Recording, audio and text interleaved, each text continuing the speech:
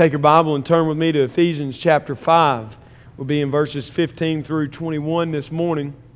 Our sermon title is Vigilant, Wise, and Spirit-Filled. The passage reads, "Look carefully then how you walk, not as unwise, but as wise, making the best use of the time, because the days are evil. Therefore do not be foolish, but understand what the will of the Lord is.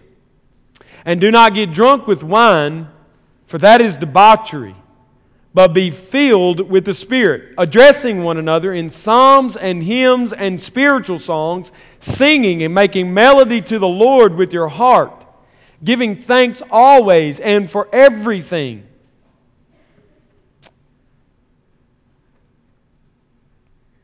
Giving thanks always and for, not in. We don't get to choose the prepositions. Giving thanks for everything. To God the Father, in the name of our Lord Jesus Christ, submitting to one another out of reverence for Christ. Let's pray together. Father, we are so overwhelmed. Our hearts are filled right now, I think. And I know mine, and I've sensed in your people. Full hearts. Minds that are focused now. Because we have, as Bruce said, we have witnessed a glorious event in your sight this morning through the Kimyal people. We have witnessed the coming of your written word to a new language, a new tribe, a new tongue. And we have seen our brothers and sisters of Papua, Indonesia, as they celebrate the coming of this written word, and as they cherish the moment that they have been granted by your kind hand, and they reverence and live in awe of you now, because what they at once knew nothing about now has come to them. What they once even thought was impossible, you have made possible. God, we have full hearts, our minds are focused, and this text is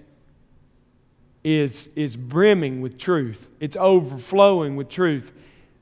And I pray, God, that now you would center the message, that you would center it on your Son, that you would center it on our living relationship with your Son by your grace and through your Spirit, that you would raise up in this congregation a cry that is filled with the Holy Spirit. Do it by your power. Do it for your name, that your glory might roll over the nations from shore to shore, and that your people might be known and might make you known. Amen. We come to this text, and it is a well-known text. It's used and abused. I confess up front, I have done both. I have used it and I have abused it. And I'm sure some of you fall into that category. So I just want to say to you that we're learning together. We're growing together in the Scriptures. And one thing we're learning, I hope, is that they come as a unit. They come in a context. They have a specific meaning. And when we miss that meaning, then we assign our own meaning, and then it becomes legalism. Then it becomes not a sword that pierces to the heart, but a sword that lops off heads and bludgeons and cuts off limbs and maims and disfigures people and becomes ugly. And so we need to be careful when we come to these texts and that we don't do that to one another. And we've been looking at and holding all these together, these sermons from verse 3 until now, with this thought that we are being motivated by Paul. In light of all we have learned in the beginning and previous parts of this letter, we are being motivated by Paul to live holy lives. Because one of the things that sometimes happens, and you may be guilty of this morning, I have been guilty of it, I confess, is when people come into a fresh understanding, a first time or a new or a deeper understanding of God's grace, human nature causes us, not grace, but human nature causes us to sometimes fall off into no-holds-barred living, self-centered living, because in the back of our minds we start saying what? God is gracious, God is loving, it doesn't matter what I do, He's accepted me, and even if I sin, it's okay. It's okay. And then we not only apply that kind of thinking to ourselves, but we start applying it to one another. Our friends are sinning, and we're quick to say, oh, it's okay, God still loves you. When it might be wiser to do what Paul says in the first, from verses 3 down to verse 6. It might be wiser to say, the judgment of God is coming. You're living in adultery? God judges adulterers. Don't live that way. Don't ever vacate the Scriptures of its teeth. It has teeth for a reason. Because your friend, who you assume to be saved, may very well be pretending to live in a life with Christ, and their sin may be evidence of a deeper issue, which is they don't know Him. And so when you're telling them, oh, God loves you, it's okay, this happy, feely, smiley Christianity that's so light, like sugar on the lips, be careful. That first part of this text is so clear. One motivation to godly living is the judgment of God is coming on those who practice sexual immorality and the like. The judgment of God's coming. Another motivation is that we need to know, we need to understand who we are. Who we were and who we are. That's a motivation. You were darkness, now you are light. So live like children of the light. Right? I mean, at one point, you had no hope except you were a sinner. You could not fix your problem, right? You've been there. I mean, everything you tried to do to improve yourself fell flat. I've been there. You've been there. That hard Americanism where we drive and we work and we labor because we think I can fix my problems. And the Bible's saying, no, you need to remember that you were darkness and now you are light. Wake up, O sleeper, and know who you are. Realize that you are light. Live out the reality of who you are in the light. And now we come to yet a third and fourth motivation, which we're going to put together. The third motivation is be wise. Live a wise life. So we must be vigilant because the days are evil. Verses 15 through 17 are a motivation to godly living. You've got to be vigilant in your life because the days are evil. Or as Paul says here, be wise, not unwise. The reason I chose the term vigilant is because always in the Bible, Christians are implored by Jesus Christ and the apostles to live a watchful life. Right? Don't fall asleep. If you fall asleep, you will miss the coming of the groom. And you will be left behind. Remember Jesus' parable of the 10 virgins. 10 virgins. Half of them prepared, watchful, vigilant, oil and lamp, ready to go. The other half what? Asleep apparently. Living frivolously apparently. What did they do? When they thought it might be drawing near to the time of the groom to come, what did they do? They ran to town to buy oil, and then the groom came and they weren't there. Why? Because they weren't vigilant. They weren't prepared. They weren't ready. One motivation to godly living is, as my grandmother used to say, you don't want God to catch you doing what you're doing when He comes. That ought to work. You know?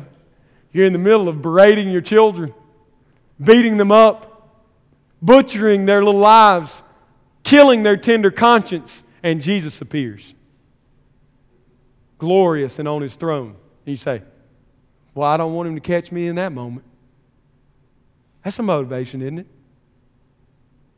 When you're renting that cheap hotel room for what you think's a fun night, you just better understand Jesus is coming.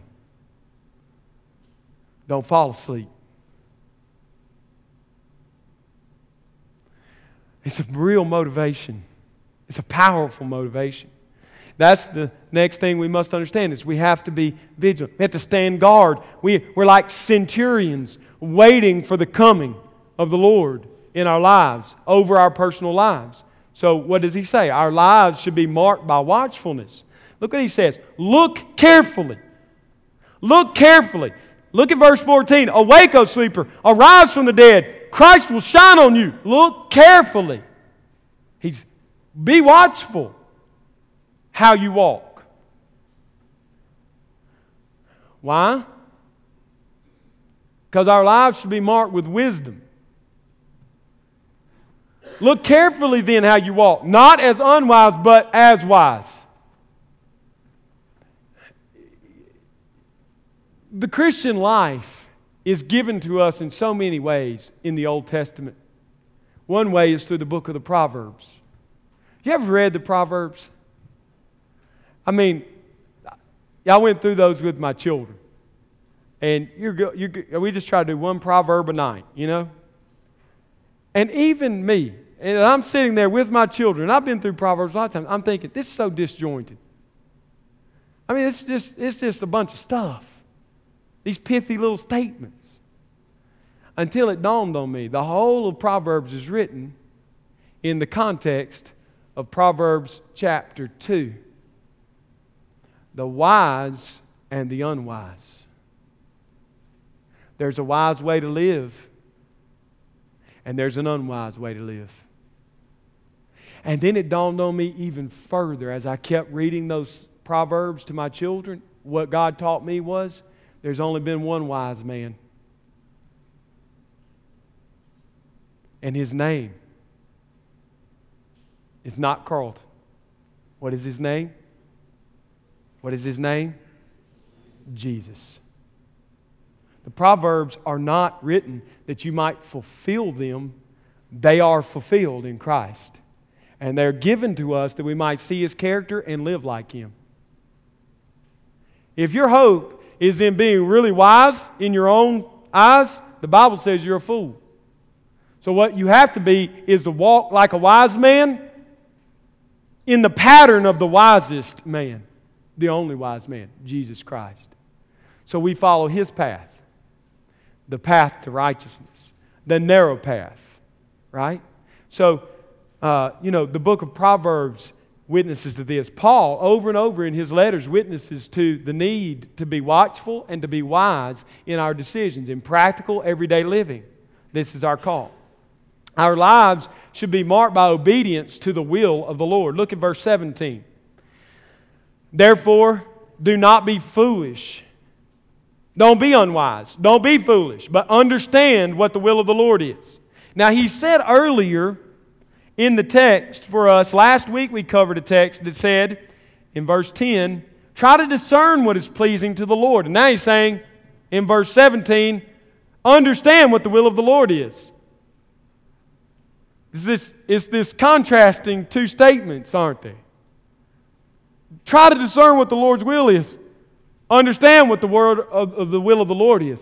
I thought you said it's hard to find, Carlton. Last week you said it's great. Yes. Now you're saying it's black and white. Yes. Can't be.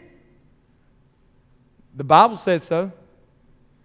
In other words, what we're talking about in this text is not identical to the earlier text in verse 10. Though it looks like it on the surface, when you dig deep, what you find is this understand what the will of the Lord is an imperative that we obey the revealed commands of God. Walk as a wise man, not unwise. How do we know if we're wise or unwise? Because God's told us what is wise. Follow the way of righteousness, which is Jesus Christ and His pattern of life. Follow it. So we have no excuse in that way to say, well, I don't know. Sure, we do. It's revealed to us in the Word of God. These are not gray areas. These are specific commands, specific ways of wisdom versus unwise and foolish living. So we are to know, we are to understand, and in this text we see in verse 17 the command to obey the will of the Lord. Understand what the will of the Lord is. Can be understood clearly when we say, obey what God has said to do. That's what Paul's saying. You want to be wise? Obey the Word of God. Obey the Word of God. And so we have to live vigilant lives because the days are evil. I haven't said anything about verse 16. Why must we live vigilant? I'll insert wartime lives. Why must we live lives of wartime prudence, wisdom? Because the days are evil. Look at verse 16. The days are evil. Be careful, watchful, vigilant in how you're living, not as unwise, but as wise, not being foolish, but understanding what God has revealed for you to do in His Word. Why? Because the days are evil. There's no argument over that, is there? Not from inside the church. Nobody is arguing about that. Everybody agrees. The days are evil. They're wicked. They were wicked in Paul's day. They're wicked now. And if you fall asleep and you live unconsciously as if you will automatically obey the will of God in this world, you will be consumed with evil. You cannot fall asleep at the wheel. The Christian life is not coasting on cruise control till we get to the gates of heaven. If you do that, don't be shocked when you find you were never saved and you're at the gates of hell when you die. There is no cruise control in God's economy. There's watchfulness, there's vigilance, and you're in a war, and the days are evil around you. The captain of a cohort of soldiers would be a fool to say, well, let's all just take it easy here on the front lines. We'll be all right. We'll get there somehow, some way. He shouldn't be shocked when all of his men are obliterated in battle. What does he tell them? Don't fall asleep. The enemy is real. The days are evil. They are roaring to have us and devour us. We must be men of courage in this day, following the wise path, following our Lord, our Savior, Jesus Christ. Children and youth, let me just say this to you. Especially you young people that are in high school, early college years. Listen to me. The world would love nothing more than for you to fall asleep and just coast. They want you to live on cruise control. That's what the world wants from you. That's what Satan wants from you. For you to just say, well, you know, I'm in. I don't have to worry. God loves me. I can just cruise on. Because in that moment of cruising, of taking in, of just saying, you know, life's hard. I'm just going to do what everybody else does. In that moment, you are living as a fool. You are living unwise. You bring no conviction to their life. Your friends will encourage this kind of living. What I'm saying to you, young people and older people, and I have a burden for you, youth and young children, about to be youth and college students back here. Listen to me. The world wants you to take it easy. God is saying, stand guard. The world wants you to put the sword of the Word in its sheath and just cruise. God wants you to get it every day and drink it like fresh water and eat it like bread that fills the soul, and know the one who walked the path before you. He has clearly marked it. Follow Him. Know Him. Follow Him in this life. Don't cruise. It's uphill. It is not for the faint. It is not for the weak-hearted. This life of the Christian journey is hard. But Jesus pulled no punches when He said, if you follow me, you will lose your family, you will lose your friends, you will lose your religion, you will lose your property, you'll lose it all. And His encouragement to that, added to it, then take up your cross and follow me. He didn't call us to cruise. He called us to hold a cross. And don't ever dumb that down to yourself or to your children or to your spouse or to your friend who's struggling. Don't just void that of its power and say, well, Jesus just talking about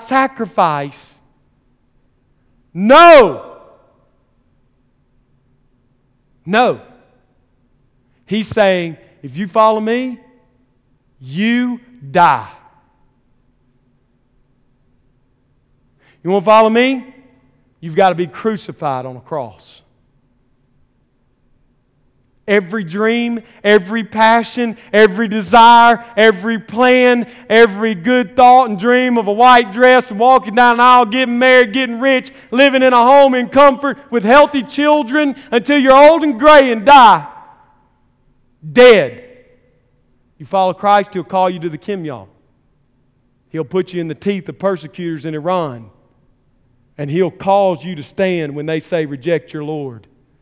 And you'll die. And He said, that's wise. That's what Paul's saying. That's wise. Don't be a fool. Don't follow the American dream. That's foolish. That's hypocrisy. Follow me. That's what Paul's saying. He's motivating us here to live holy lives because the days are evil. The days are evil. Well, how then will we do it? Redeem the time. The first part of verse 16. Making the best use of the time. That's the ESV. Others say redeeming the time.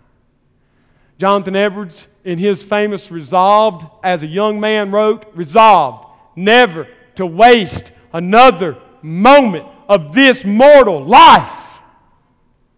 He was 19 years old when he wrote that.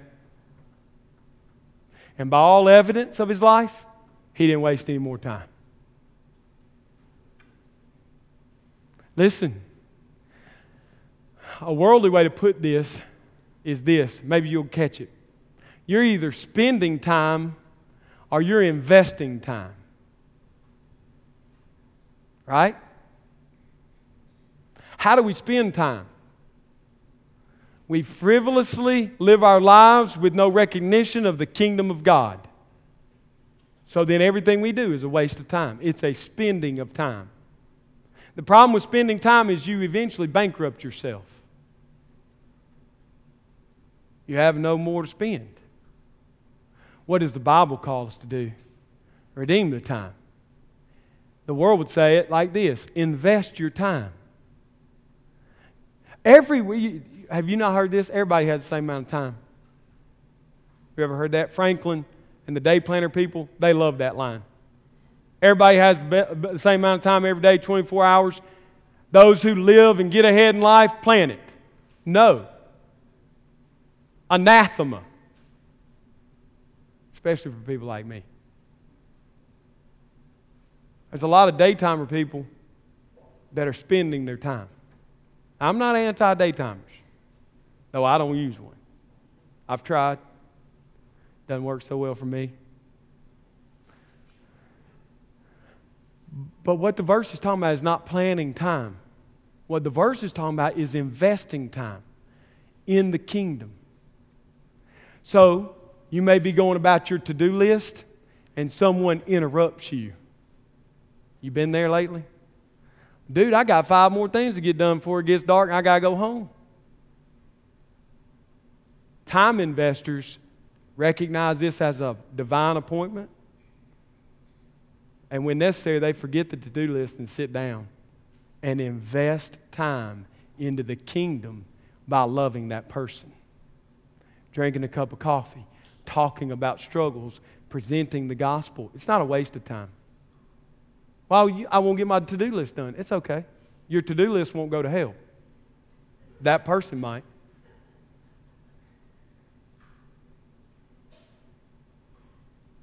Our culture, the screw tape letters really helped me with this. Our culture, controlled by Satan, has brainwashed us. You remember in screw tape letters the little nephew demon who's plaguing the man? And he's in British culture where they're more punctual than we are. And they're more driven in a lot of ways they were than we are. And C.S. Lewis does a masterful job of saying, look, you need to distract this guy. Well, how do I distract him? You remember what he said? Keep him busy. Give him more things to do. He'll never think about his plight or the plight of others. So many of us are crushing our children under the weight of our own to-do lists, of our own tasks. And their little hearts are being trampled when they come and they just want to be taught. They want to learn. They're asking questions and we're shooing them all the time. I got time for that right now. I got things to get done. I'm guilty of this. At that point, I'm wasting time. I'm spending time, not investing it. I need to embrace my little ones at those moments and invest in the kingdom. Right? The Bible's cool. It's just when it gets in our kitchen, it starts living with us, stepping on our toes, then all of a sudden it's like, put that thing up. Shut it. I understand. It hurts me. It convicts me. That's why I have to preach on Sundays, so somebody else can feel my misery. So the first motivation is clear. Be vigilant, living wise lives because the days are evil. How do we do that? Invest, not spend time. Invest. Now, we must never, this is the second thing I want to say, we must never be controlled by substance. 18, verse A. And do not get drunk with wine, for that is debauchery. This text, at first glance, might look like it's out of place. But then let's dig a little deeper. Christians should never give control of their lives to any substance. I've expanded it from wine to substances because, as we know, there are many substances. Right? Now, I'm not going outside of that realm to talk about sex or other things that we can give our lives to, because that's not what he does here. But it does include prescription drugs, illicit drugs, alcohol, tobacco, anything, any substance whereby we give control over to that substance. And we say, you have control over my life. Okay? That's what Paul's talking about. Christians should never do this. Never. That's the first thing we see. Alcohol or drugs are particularly dangerous to Christians. We're supposed to be investing our time in the kingdom. We're supposed to be vigilant, standing guard, watchful for the Lord's return. Drunk people aren't watchful for anything. That's the logic of the passage. When you're consumed by these, especially attitude and mind-altering drugs, you're not ready. Now, I haven't served on the front line in military. Okay? Chuck has. He could tell us, I think, as well as anybody in a physical war, how foolish it is for a soldier to be drunk with wine. That is a death trap to a soldier. Matter of fact, the military for a long time limited alcohol use in the service during active times of war. They limited it. They restricted. Why? Because at any moment you could fall under attack, and at that moment that you've given yourself over to alcohol or another drug, you cannot fight a war. So they wisely limited that use. Paul's doing the same thing here. We're in the middle of a war, a spiritual conflict, and we have to be careful not to give ourselves over to any substance that takes us away from our watchfulness. That's pretty clear, okay? So, Paul and the rest of Scripture call all Christians to live in the spirit of temperance and moderation.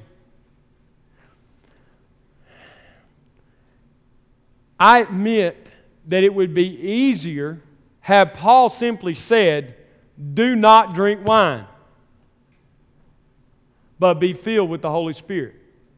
That's how I read this passage for a long time, because that's what I wanted it to say. But that is not what this passage says.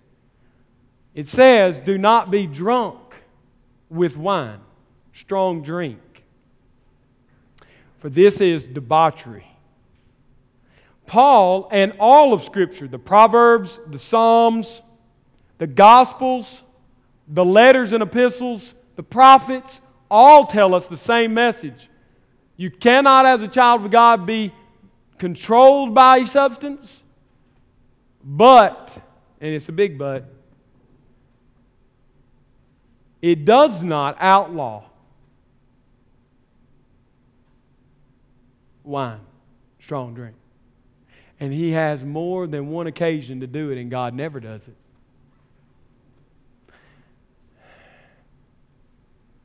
And I think, just so I can tell you, I think when we go to that step, when we outlaw what God has not outlawed, we're in grave danger. So what is my stance? And what is the stance of the Scripture? We should submit to our governing authorities in our use of alcohol. You live in a dry county, you should not have alcohol, nor should you drink it. You say, I think that's silly. It very well may be to you, but it's still the law. And Romans 13 says we're to submit to our governing authorities. They have been given as stewards over us. Youth, anyone under 21, do not use the failed argument with me. Well, at 18, I can serve the country, and in that country, I can't even drink. That's redneck. I'm just going to call that what it is. That's silly. I can vote, I can fight in the army, but I can't drink a beer. Hey, you're confusing the issue.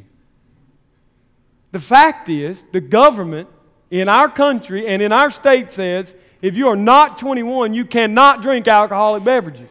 Therefore, you cannot. And if you do, you are breaking the law. You are disobeying the steward of God to protect you.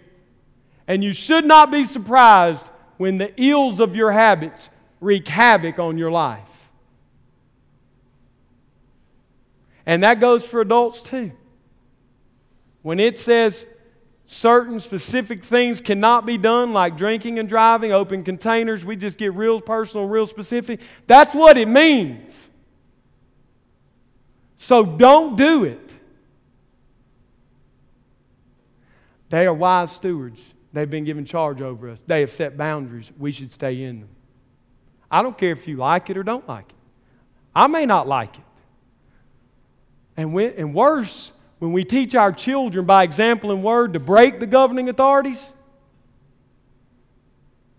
we have undermined every level of authority completely.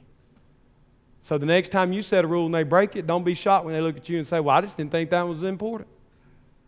Where would you get a crazy idea like that? From you. We should submit to our governing authorities. We should not encourage others to live outside of faith when dealing with this issue. Romans 14 says that which is of faith is not sin, and that which is not of faith is sin. So when you ask me, may I drink? I cannot answer that question for you.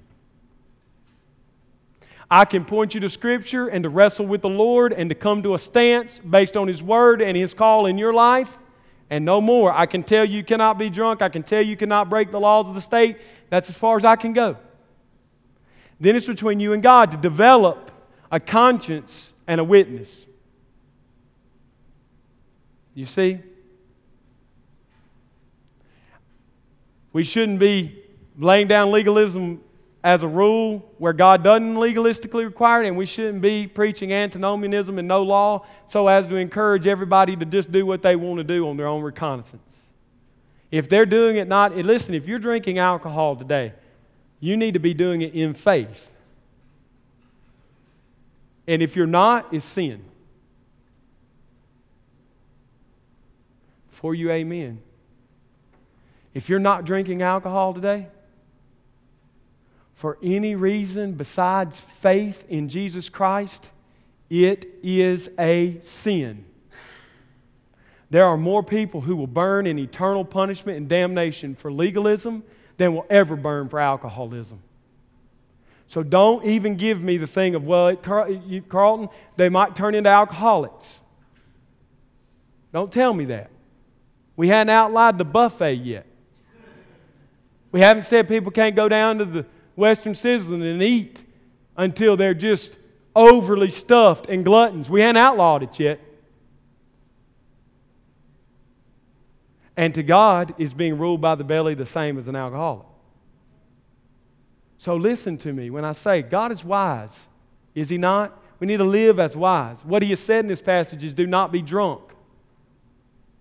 That is debauchery. It's dissipation. It is not being vigilant. It is not redeeming the time. It is not being on guard when you're drunk, when you get drunk. It is always a sin. There's no exception to that. And we shouldn't encourage others on this issue except to encourage them to develop conscious stances based on the Scripture and faith. Anything else is sin. And finally, we should seek to exercise wisdom at all times. So there are venues and times where drinking is encouraged in the Bible. See John chapter 2. Jesus at the wedding feast when He created wine. He is encouraging drinking. Why? Because, and listen, this is why I said, you be careful what you outlaw in your home to your children. Because when they get to the kingdom, when we're all in the kingdom, we're going to drink wine. Real, unadulterated, uncut wine. Alcoholic beverage at the table of God. Why? Because it is the sign of joy. It is the sign of celebration. It is the sign of captives being set free, blind being able to see, deaf being able to hear, dead men coming to life. That is in the kingdom. If you don't believe me, read Revelation. So what you outlawed in your home and said Jesus was against, when they get in heaven, they're going to look at you. When they get in the kingdom, they're going to look at you and say, what's this? Be careful. Be careful. I do not say this pridefully. I say it by God's grace. I've never been drunk. But for the first 21 years of my life, that was the case because of an unfaithful allegiance to self-righteousness. And it was not honoring to God. And since then, by God's grace, I've come to a position of faith, and I live in faith in this issue. And by His strength and by His grace, I have not failed to uphold the call of this Scripture. And if you have, there is forgiveness. And the solution may be for you not to drink at all, ever.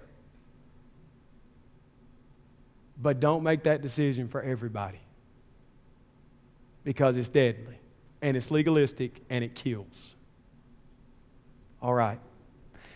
So, we're to live vigilant lives, wise lives, in all situations, and He gives this, and do not be drunk command, but be filled with the Spirit. We should live a Spirit-filled life. In alternative to the world who can only find their joy in a momentary drunken stupor, we have the Spirit of God so that it never runs dry. At 2 a.m., the fountain is closed. No more alcohol can be served. And they got to go home. And at 2 a.m., the Spirit in you is available. And you can be filled to overflowing. And that can be at 2 a.m. or 2 p.m. or 12 p.m. or 12 a.m. in this continent, on that continent, in this life, and in the next life. Why would you settle? Motivation for God to live in? Why would you settle for the pleasures of this world when you have the pleasures of the Spirit-filled life through Christ? That's the motivation. That's the motivation. We live Spirit-filled lives.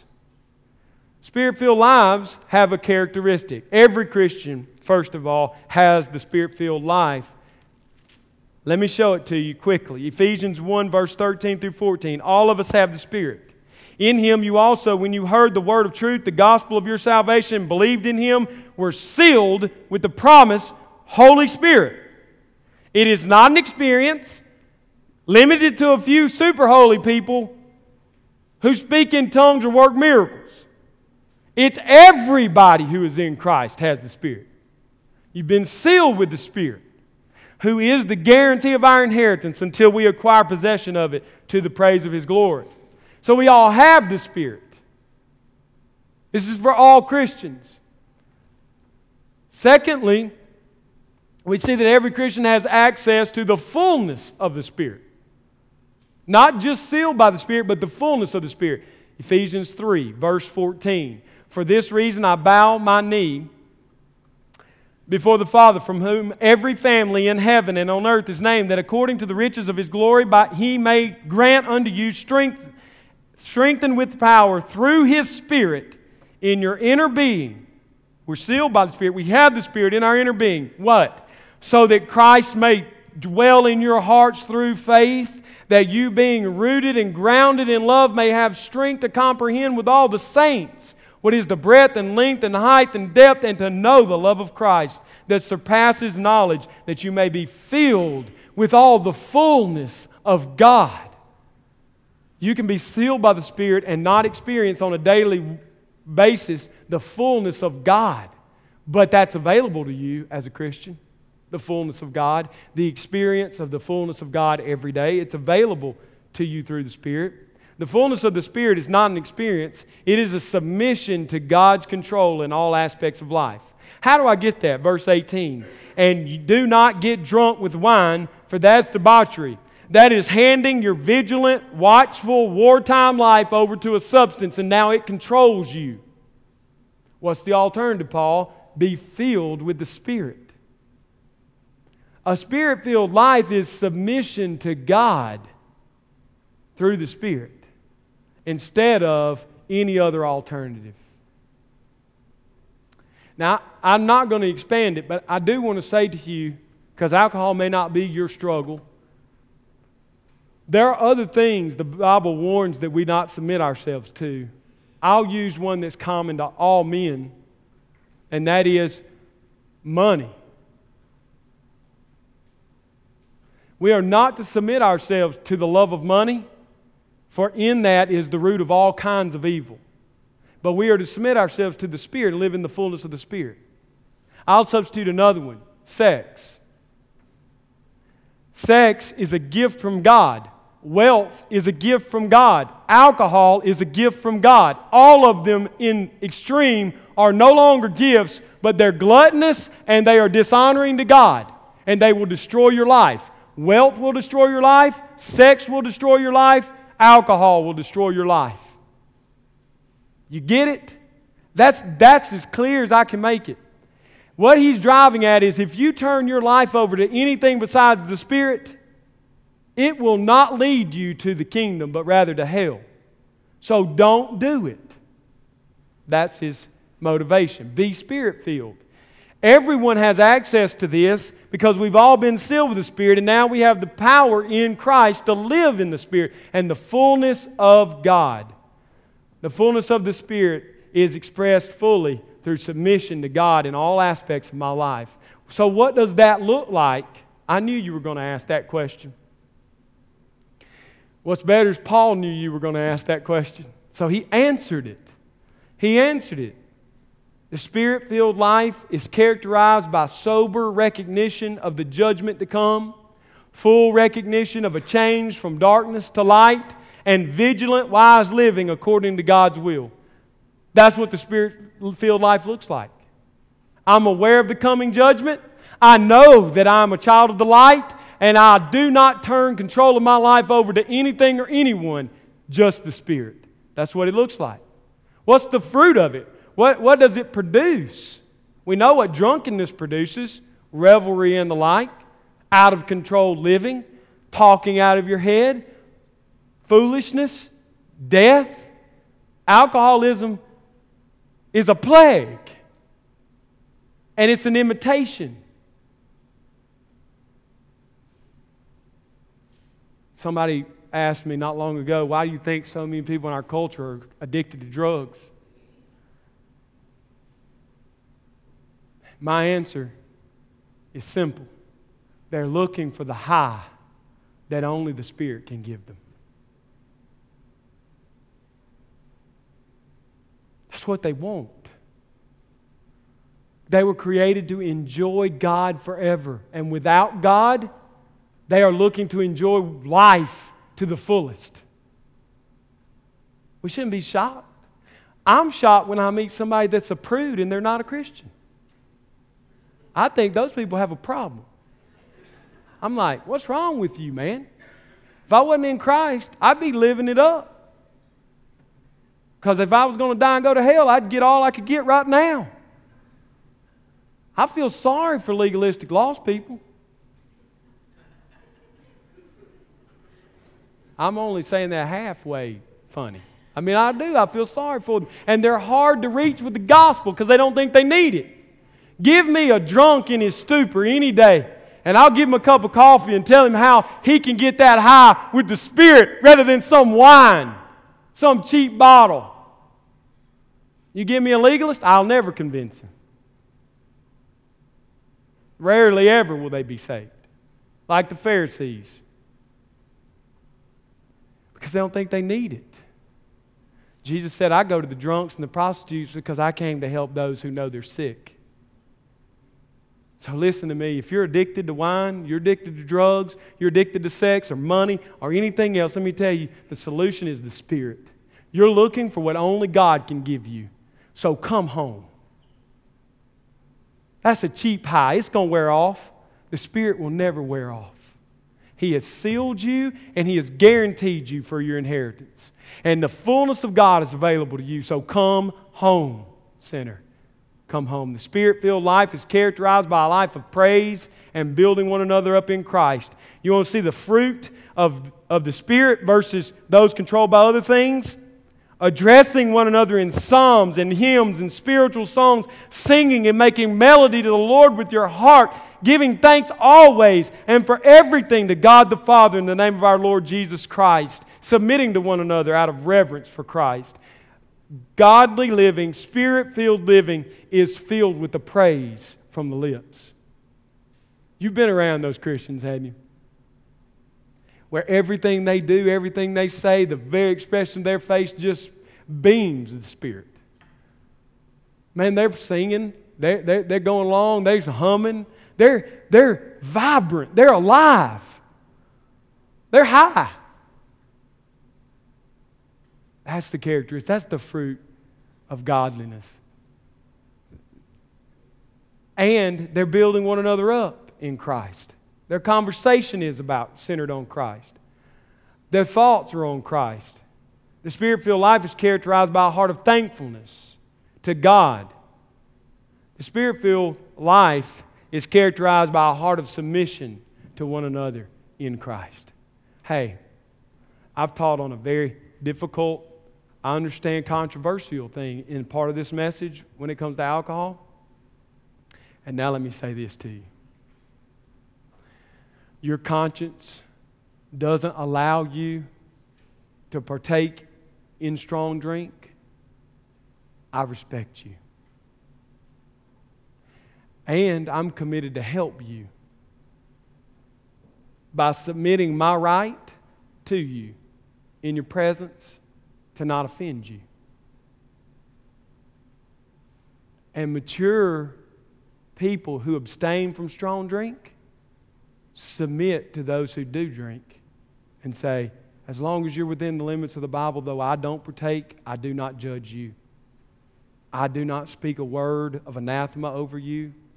I affirm it. If it's in faith, I accept it. I love you. That's a beautiful submission. It's hard. It can only be done through the Spirit, but that's beautiful. And it's the fruit of a truly Spirit-filled life. If you can't do that, you're not living a Spirit-filled life.